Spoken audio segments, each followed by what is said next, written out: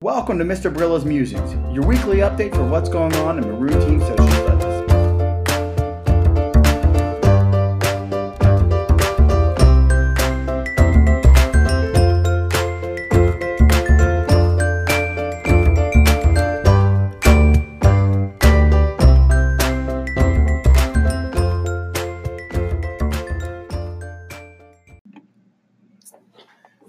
What a week here at the middle school.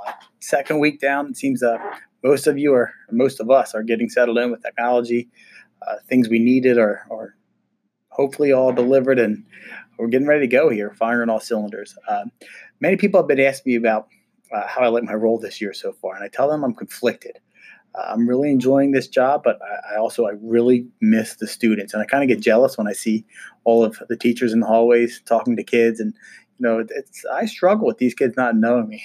But one of the great parts of my job is I'm getting to spend more time with all the faculty and staff in the building, and getting to see some of the really cool things that people have going on in their classrooms, and then share it up with all of you.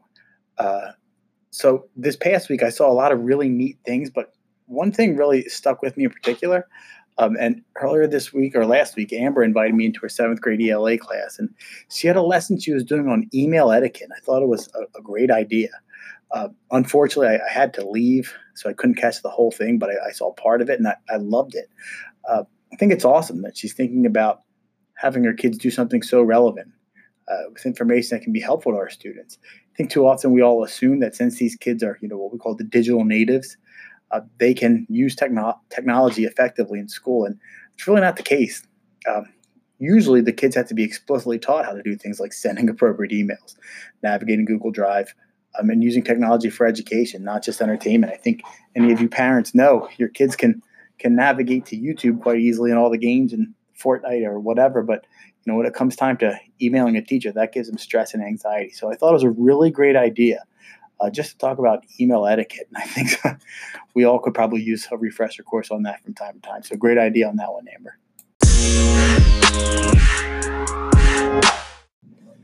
So we're in the portion of the podcast that, for lack of a better term, I like to call one quick tech tip.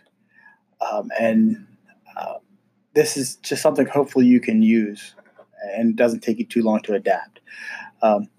While most of us are on board using Google Classroom regularly, I wholeheartedly suggest you think about how you organize your class and manage specifically the stream and the classwork sections. Be very intentional with how you create things. Be very intentional with how you lay out your class, and think about what makes best, for the students. I'll tell you, it's not easy to be organized and keep everything cleaned up. It will involve front-loading work for you, sometimes a lot of work, but I promise in the end it will come back to you. The time will come back. Your students will be clear on where to go and how to get things finished. Your parents will be appreciative of it. So think about that. It's important, I think. To this end, I've included a little video about how to use your stream. It's on my blog, Mr. Brilla's Musings. I have the link in there. But it's a great video that just shows you, maybe limit the stream simply to your announcements, and then anything you want the kids to interact with or the kids to do, any of that goes right to classwork. So if you get a few minutes to watch this video, it's from Google. It's about best practices for organizing your stream and using it to help your students without confusion. So check it out.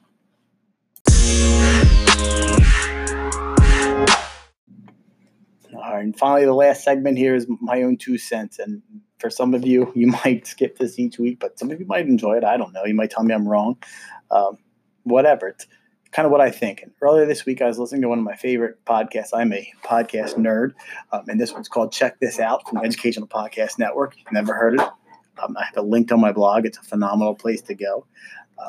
But the hosts were having this great conversation about parenting and teaching, and kind of made me think about things. And one of the hosts, Ryan, was talking about the term lawnmower parents. And I'm sure you might have heard of lawnmower parents before, where the idea is that a lawnmower parent is someone that totally destroys anything in the pathway to success of their student, of their child, right? So that, it's like a helicopter parent on steroids, where not only are they going to be there, they're going to be there to make sure that the student has everything, or their child has everything they need to succeed.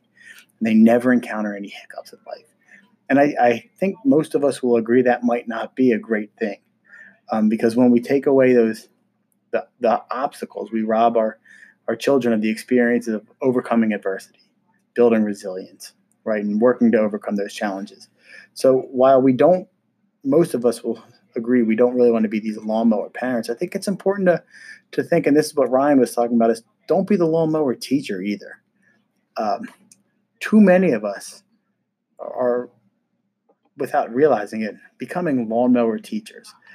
And it sounds logical, right? That as teachers, we're going to do everything we can to make sure our students succeed and make sure our lessons and materials are packaged perfectly, ready to go before we give them to the students, right? It's got to be perfect.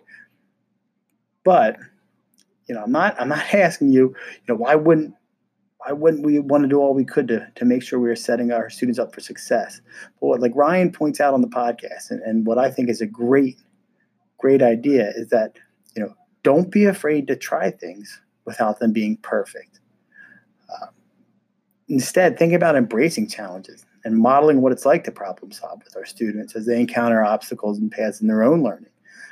Right? Get dirty with the kids. Roll out a lesson that maybe you're not sure if it's going to work or not, and modify it on the fly. I know it's hard, and I know it's scary to do, but hey, the kids need to learn these tools, and what better way than to do it with us? So this year, hopefully throughout the year, so at some point you'll try something new. You'll challenge yourself and maybe lean on me to help you through those obstacles. I said it before in our faculty meeting. I've screwed up probably more than anybody else, and I've learned a lot through my failures. So hopefully I can help you to get through those too. So thanks for listening. Have a great week, and see you later.